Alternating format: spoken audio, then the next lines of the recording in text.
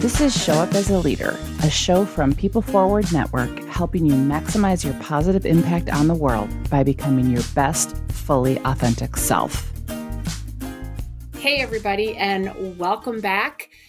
You know, I keep thinking about all that's going on in our world today, and we know that stress and burnout are seemingly at an all-time high, and we know that our well-being matters so much for us to get through the good times and the challenging times. And organizations need to support their people as whole people, not treat them like machines with old school, outdated wellness or else type of programs. And that's why I'm so excited for this conversation that I had with Nicole Dula. Not only is it always great to sit down with someone with a background coming up from supporting employee well-being, but she's rocking it. She's the Associate Vice President of Employee Health and Life Work Strategies for Adventist Health. And she is really paving the way of what it means to create a space for human and effective teams. And I think you're going to walk away from this conversation inspired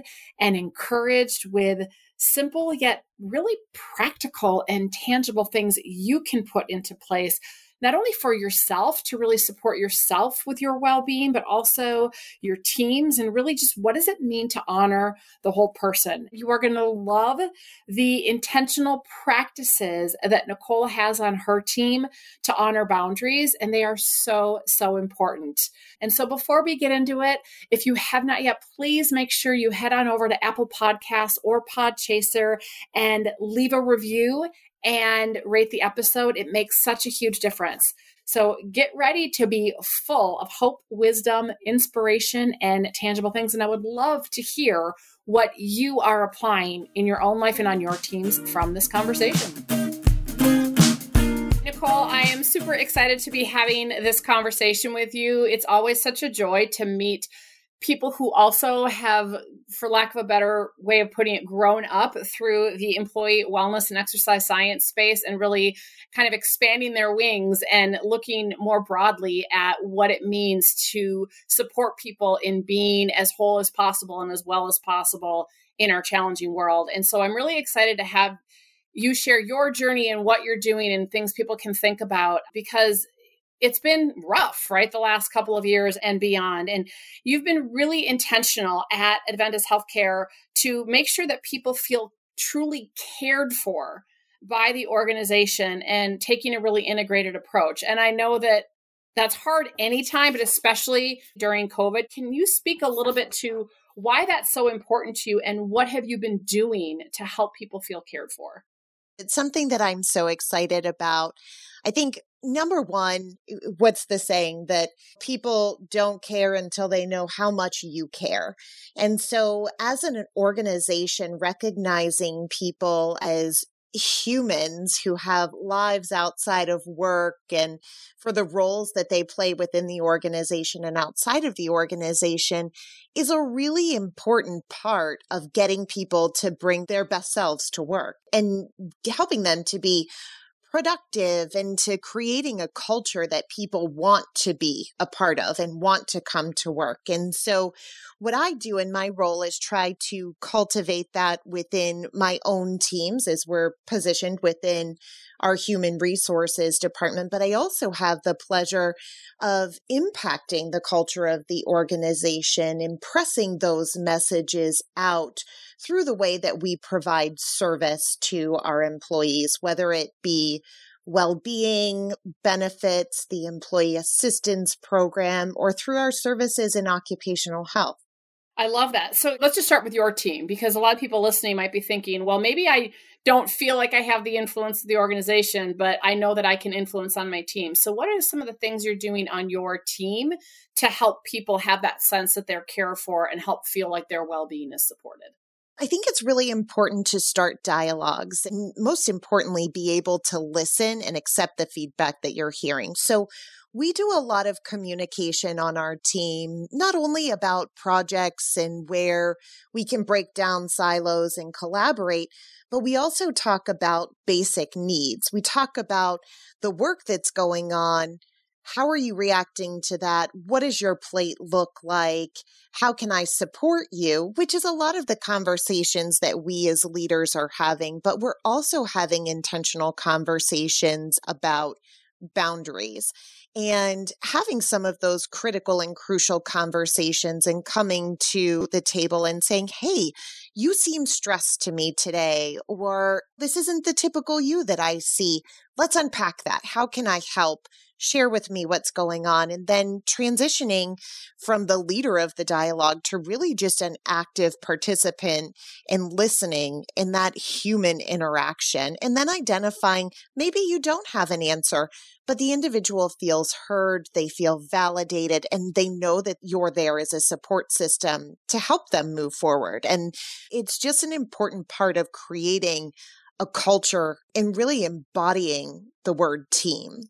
I love that on so many levels. And what's coming up for me is we all have a core human need as human beings to feel like we matter and to feel like we're heard and seen. And one of the things that I see with the clients we work with and coach, that they get so stuck in the doing of tasks that they forget to check in on the human side. And I will say for our healthcare clients in particular, or some other professions where service really is at the heart, and they're not abiding by the, put your own oxygen mask on before helping others, putting themselves last and not setting those boundaries. And so you mentioned that you have those boundary conversations. Can you talk about what have been some of the lessons that you've learned throughout the pandemic as it relates to the importance of boundaries and burnout and self-care?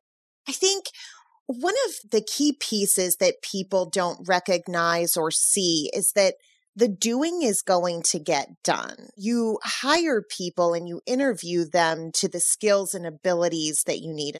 And it's the soft skills that you also want to investigate, but those are the ones that you can help to cultivate as well. And so when we talk about setting boundaries, my team in particular went through an exercise at the beginning of the year, almost as if a resolution were being set. And my directive to everyone was to go back and to think of 3 new boundaries that would help them to take care of themselves holistically and their families this year. And then the role was that in our one-on-one meetings, we would be sitting down and communicating those boundaries to our managers. And it really opens up a dialogue, not only that the individual can set a boundary, but now you've communicated that boundary. And so your peers and your managers are going to respect it to give you the space that you need. And so some of the things that I heard from team members that were amazing was, I can stay late one night a week, but the other 4 days a week, I need to be out at 4 so that I don't miss sports with my kids. Okay, that's certainly a boundary that we can respect.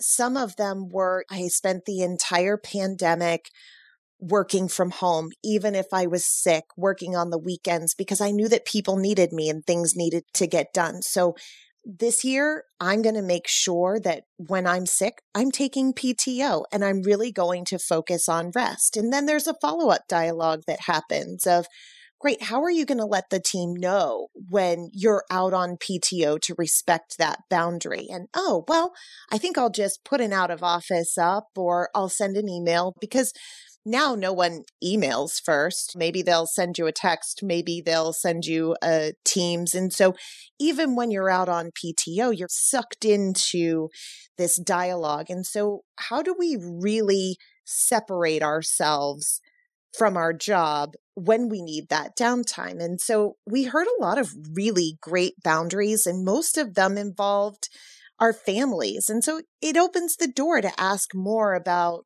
well, you say sports. What is Johnny into nowadays? Or, oh, I can relate to that. And so it creates this connection that wasn't there before. And the real trick is that now that this boundary has been established, you've got to hold the line and think, I'm not going to contact that person, even if it is an emergency on their PTO. I'm going to find a different way to handle this. And their teammates have to do the same. But it really allows people to step away, to regroup, to rejuvenate themselves, and to come back as the best version of themselves the next day, the next week, the next month, whatever it is. I love the intentionality that you put behind that. It's great for us as individuals to think about what boundaries we have. And I know for me, it's ongoing. Sometimes, right, when we're stressed or things are busy, it's easy to overpack our schedule or to not honor those boundaries. And so to really be deliberate about identifying what are those and what does that need to look like for me to honor those. It's like an exercise we do with people of what are the ingredients you need to be your best, right? But the second part that I love that I don't think enough teams do is it's really rallying support. So it's fine if you know your boundaries, but I love that you're sharing it with each other as a team because, right, we all have our moments where our humanity gets the best of us. And if I know that so-and-so on my team, that this is a boundary for them, I can help honor and protect it, just like I would like them to honor and protect it for me. And I know my team knows that like when I get overscheduled, that I don't show up as a great leader for them. And so they've learned like I have to block my schedule and manage my schedule in a certain way in order for me to show up in the best way for you. I just love that you're creating that structure. That's fabulous. I think it goes back to our well-being and our exercise science roots. You know, if you really want to accomplish a goal, you've got to let someone else know that it's a smart goal. So if I want to lose 25 pounds, but I don't tell anyone in my family that we're going to start cooking healthy meals and we're going to become more active and things of that nature, well, then I'm really on an island. There's no support system there. But when you create a SMART goal, you know how you're going to achieve it, and you bring other people in as a support system, that's how meaningful change happens. I think this is a good transition into when you are having those conversations. One of the things that stands out to me is it's really about honoring people's humanity. And I would say that old school, I'm not even going to call it leadership, I'm going to call it management, taught us that, oh, you have to have it all together and you have to separate business from personal and you have to show up in this different way. And what we're learning, thank goodness, with soft skills now even being referred to as power skills and essential skills, is that it is really critical that we are able to show our human side as a leader. And I know that you've been through a journey yourself. So can you share why you think it is important for leaders to be able to show their human side and the journey you've been on to be able to do that for yourself and your team? No one wants to work for a machine. I think the more you create these opportunities to give these glimpses into your personal life, I think the more of a bond that is shared. I know on my team specifically, there's quite a few women and we all have children. And as we bond over some of the mom guilt that happens when you're leaving for a conference for 5 days, and you need someone to validate that that feeling is real, that yes, you are a mother, but you are also career focused and going places. And this is an exciting opportunity. But it creates an additional bond. It creates that opportunity to say, you know what, you're right. We're in this together. And we experienced a lot of that during the pandemic. And so my team, if you think about all of the things that we accomplished, every healthcare worker who was sick or injured came through our occupational health team. Our LifeWork Strategies team, as always, was focused on administering COVID-19 vaccines to our internal population, but also to our external community. There really wasn't a lot of downtime. But I think what matters most to people is when you show up beside them, you mask up, you roll up your sleeves, and you dive in to support them and show your support and help to physically carry the load. It creates a team environment that really can't be duplicated by someone who's willing to sit on the sidelines and call the shots. When people know that you are willing to walk the walk and talk the talk and be right alongside them, it's that connection. It's a string that bonds us all. And I will say that we are a better team for all of the stress that we went through in the last very difficult 2.5 years, because those shared experiences are what help to bring us together in those memories. And we recount those shared experiences, and that influences our future interactions and our relationship as it moves forward. Isn't it interesting that I think we learn the most about ourselves and others through those challenging seasons and experiences than when things go well? it amplifies who we are. And so when we can see that other people are being real, that other people are pitching in, that other people are admitting struggle, it kind of gives us permission to do the same. And so I love how you talked about, that people don't want to work for machines. I mean, we're not machines. We're not predictable, controllable machines. We are complex human beings that are messy, that get in our own way, and we're constantly evolving. And so when you think about exemplifying being human and being human as a leader, can you share a little bit about your evolution of self that has allowed you to do that, right? To be that human versus something you think you're supposed to be? Like, how have you shown up authentically? This is a tough one because a lot of us step into manager and leader a young age and probably without the skill set that's necessary. We're the doers and we're really good at getting things done. And so automatically people push us into these roles as leaders and managers. And I think we talked about this before. I can remember my first time managing two really difficult people and thinking, it's all black and white. It's all by the rules. There is no gray area. And after every conversation, I found myself crying in the bathroom stall. There's plenty of toilet paper there, so you dry your eyes, blow your nose, and suck it back up and go out to fail again. And so it wasn't until I had the opportunity to see other leaders in action, true leaders, not managers, people who were creating culture and driving change and who were very strategic in the way they led their teams, where I started to think, this isn't who I have to be. I can manage in a way of taking this amazing quality from this leader that I interacted with, and I'll pick up a little bit of this here, and I read a book and I really like that style, but making them all your own to create this authentic leadership style is a really important part of being successful, but also having successful teams. And the more you can step outside of yourself to say, well, this is an area where I really excel, but have the humility and self-awareness to say, these conversations are where I'm not successful, and how do I garner that skill or sharpen that blade to be a more effective leader?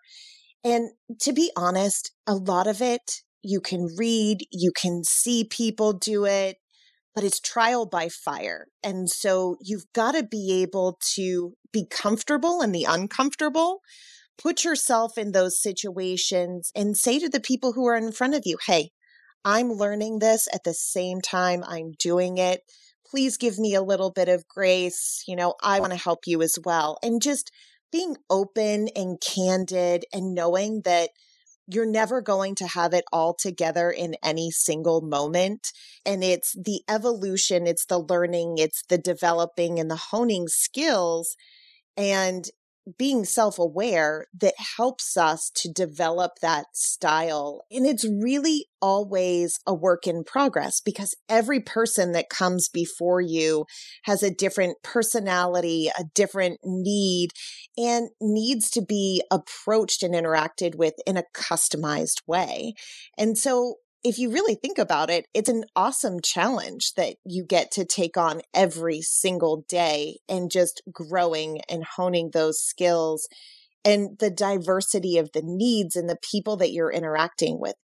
I love that. In the work we do with teams and groups, I always say, when you are signing up to be human and authentic and be a courageous leader, you are signing up to fall down, whatever that looks like. You might be crying in the bathroom, like you're going to do things clumsily. And I think so often people feel like, oh, if I don't show that I have it all together for my team, they're going to think less of me, versus no, like they're going to maybe support you and lean in and respond with empathy and compassion rather than you trying to be all armored up and self-protective, and keeps you from being able to be present, be in the moment, be connected, and really be effective. When you think about what does it mean in today's day and age to really support people's well-being from a work standpoint. And I love what you're saying is we really have to go beyond some of these, I'm just going to say token programs, and really look at how we develop leaders.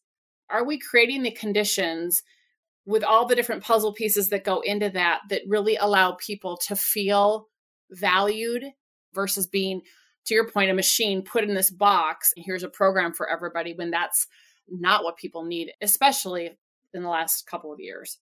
It's really interesting, the evolution that the industry has taken in general. So I remember a time when a wellness program was nothing more than a step challenge on a quarterly basis.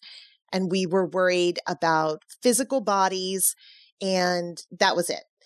And now, if you really think about it, every leader has the opportunity to focus on well-being and program, if you will, towards that, to create a culture on their team. So when we think about it, we're not just worried about bodies anymore, right? We've got to worry about the physical. We've got to worry about the mental. And in some cases, we've got to worry about the spiritual connection that people have as well. And so as a manager, when we find ways to lean into those areas and recognize that today, Judy may be struggling physically and mentally, and maybe she does need a walk. Maybe you just need to say, hey, step outside. Let's do a walking meeting today. Let's have a change of environment. Let's problem solve together. And that's enough. But there are times when Judy may not need a walk to decompress. Judy may need some PTO, and we've got to be brave enough as leaders to worry about the holistic well-being of our team and have the sense to approach the individual and say, hey, I see that you're struggling. Do you want to talk about it? Give them the opportunity to talk about it. And then again, there's not always an answer, but sometimes the answer is, it seems to me like you would benefit from disconnecting for a while. What are your thoughts around that? And helping people to come to that decision to prevent their overall burnout. Burnout and resiliency are things that people have started to really talk about following the COVID-19 pandemic, but they were happening far before that. We just never programmed to them. We programmed to the things that we can see: obesity, high blood pressure, diabetes. These are physical conditions that we can see, we can test, and we can measure. But until recently, people haven't been focused on measuring mental health of the workforce or measuring someone's burnout or resiliency capabilities. And a lot of, as we know, other ailments, stress builds up and manifests in our body and shows up in all kinds of ways. And so in many ways, what historically organizations have done is treat the symptom, then looking at the complex cause. And there's a lot of factors that go into the cause. And culture is ultimately experienced and built at that local team level anyway. So if each person can think about, what can I do on my team to start to foster that culture of psychological safety, where people can lean in, where we are caring about boundaries, where we're having those conversations about what are you needing, where we're speaking up, even when it's hard, whether it's to ask for help, admit we're struggling or whatever. It's so critical. So I love everything you're doing, and I just kudos to you for that. And so I want to not really turn the tables, but shift gears a little bit to you as a human being. Speaking of showing up authentically and human, not a machine.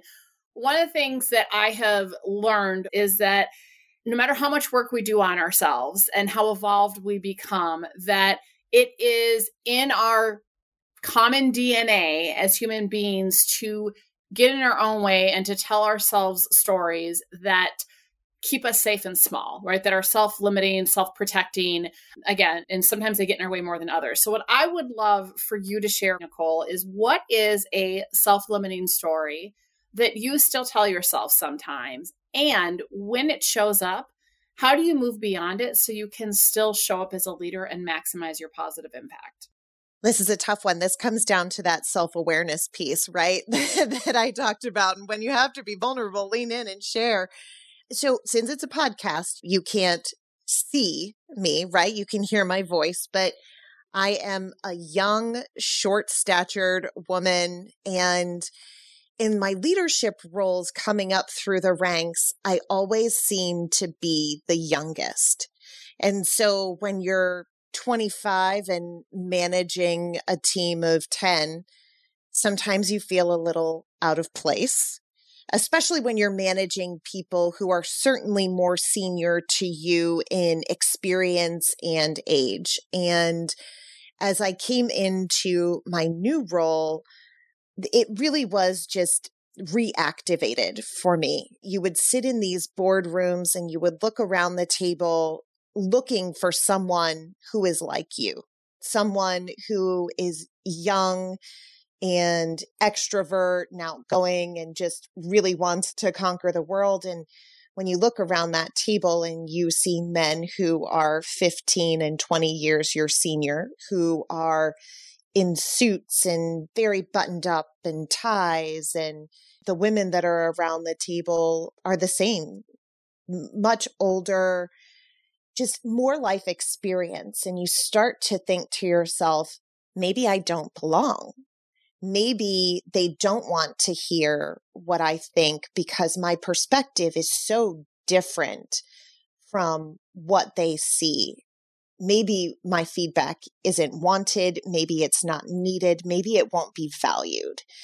And so there's this period of time when that starts to creep in where I can be very quiet and sit around a table and listen to others and formulate these opinions in my head thinking, oh, they need to know this. They need to know this. And it really is the self-talk. It's the taking the deep breath and saying, I'm here for a reason. I've earned my seat at this table, and I'm here because they need a different perspective. And if I don't speak up, they'll never know what the nurse on 2B who's 30 years old with 2 kids really needs to be successful.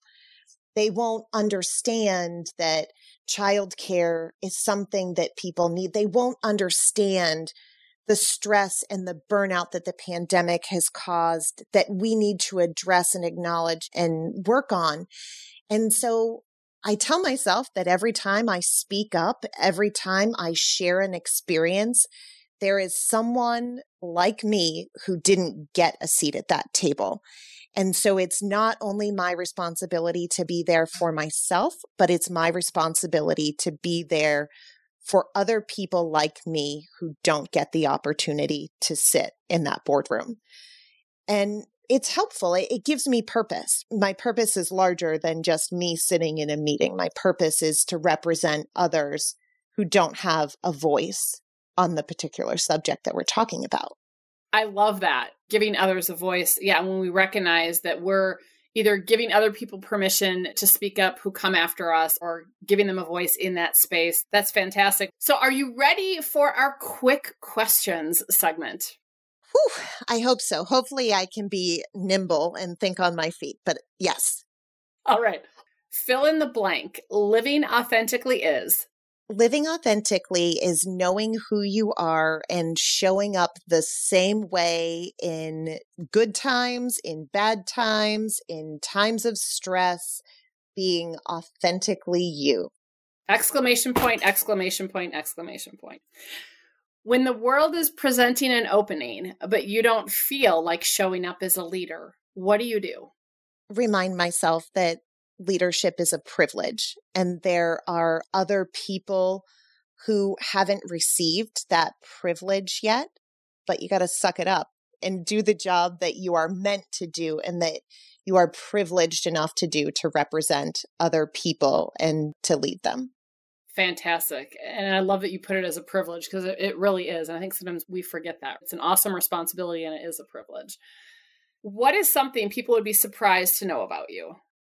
Probably, and maybe it's not even surprised anymore. I think my background in exercise science and kinesiology means that in times of stress, the way that I step away is going on a run or going to CrossFit. I will tell you that lifting heavy things for some reason always makes me feel better, and it makes the solutions to problems just come much easier than sitting at a computer to try to solve the problems of the world.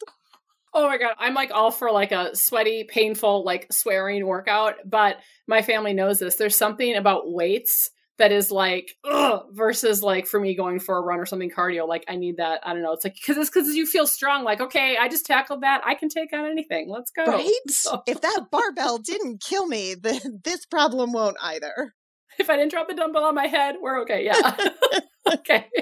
Oh, all right. What's your favorite go-to movie? Oh my gosh. I have 2 kids. I can't tell you the last time that I've seen anything that was for me. Cool movie that we've recently got into is Spider-Man Far From Home. And I think my 12-year-old loves that movie. So I've seen it about 15 times. We are a Marvel house, so I can appreciate that. That's awesome. What is your go-to song? Whatever comes up on my playlist once the workout begins. I'll suffer through anything as long as it is loud enough to cover up the out of breath, high heartbeat panting that occurs when working out. So as long as it's loud, I don't care. Louder than a beat, probably. Right? Good. Okay. What is something you can't live without? My family, for sure. In the midst of a global pandemic and working in healthcare, I went back to school to get my MBA. And so I spent those past 2 years spending every extra moment I had at a computer, writing a paper, studying. And I could have never done it without my husband, who is my biggest cheerleader and ultimate support system. And so without him and my 2 kids, I'd be lost. What's something in your ordinary daily life that makes your heart happy? Anything that my kids are doing, I absolutely love to see them set a tenacious goal and be really stubborn about working to get there and just putting in the sweat equity to make it work. And both of my kids are like that. And so our 8-year-old has just accomplished a round off back handspring.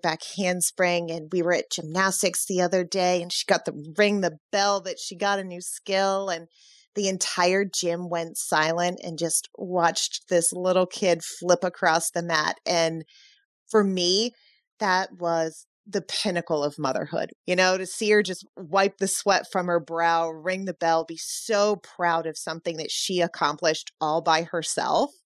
It tells us that we're doing something right. My son's the same way at baseball. He'll spend all of his time after practice in the garage, swinging and swinging and swinging until he gets up at the plate and gets a run. It's just, I love to see that about them, that they're not looking for someone else to do the work and give it to them. They know that it has to come from them, and they're willing to put in the work to be successful. I love that. I would say definitely doing something right as a parent. That's so fantastic. And last but not least, what are you grateful for right now?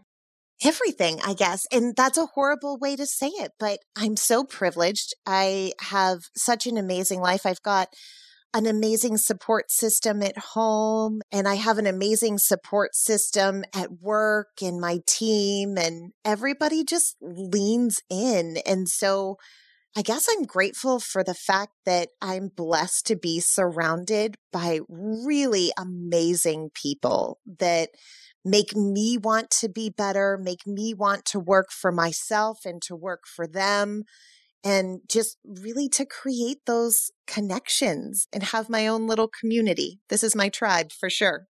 I love it. An attitude of gratitude. The most wholehearted among us have a regular practice and are intentional about gratitude. So that's awesome. So I want to close with one final question. This is your opportunity, Nicole. If you could challenge leaders everywhere to practice this one behavior that would create more human workplaces and equip everyone to show up as a leader, what would that be? Put down your computer, put down your phone, and meet with each and every single team member who reports to you and is in your management line in a place where you can be fully present and engaged with them. It may be on a walk, it may be on a park bench, it may be in a meeting room with no distractions, but challenge yourself to give everyone all of your attention for 30 minutes to an hour. And I think you'll see that it reaps amazing, amazing rewards and outcomes. I love that. And for people who have virtual teams, they obviously can put their computer, Don't put the computer away, away. But close everything else out. Yeah. Close everything else out and turn on your camera. I think that's a new thing where even if people are remote, you just see this block that's their face. They're not turning on their camera anymore. And so much of communication is nonverbal.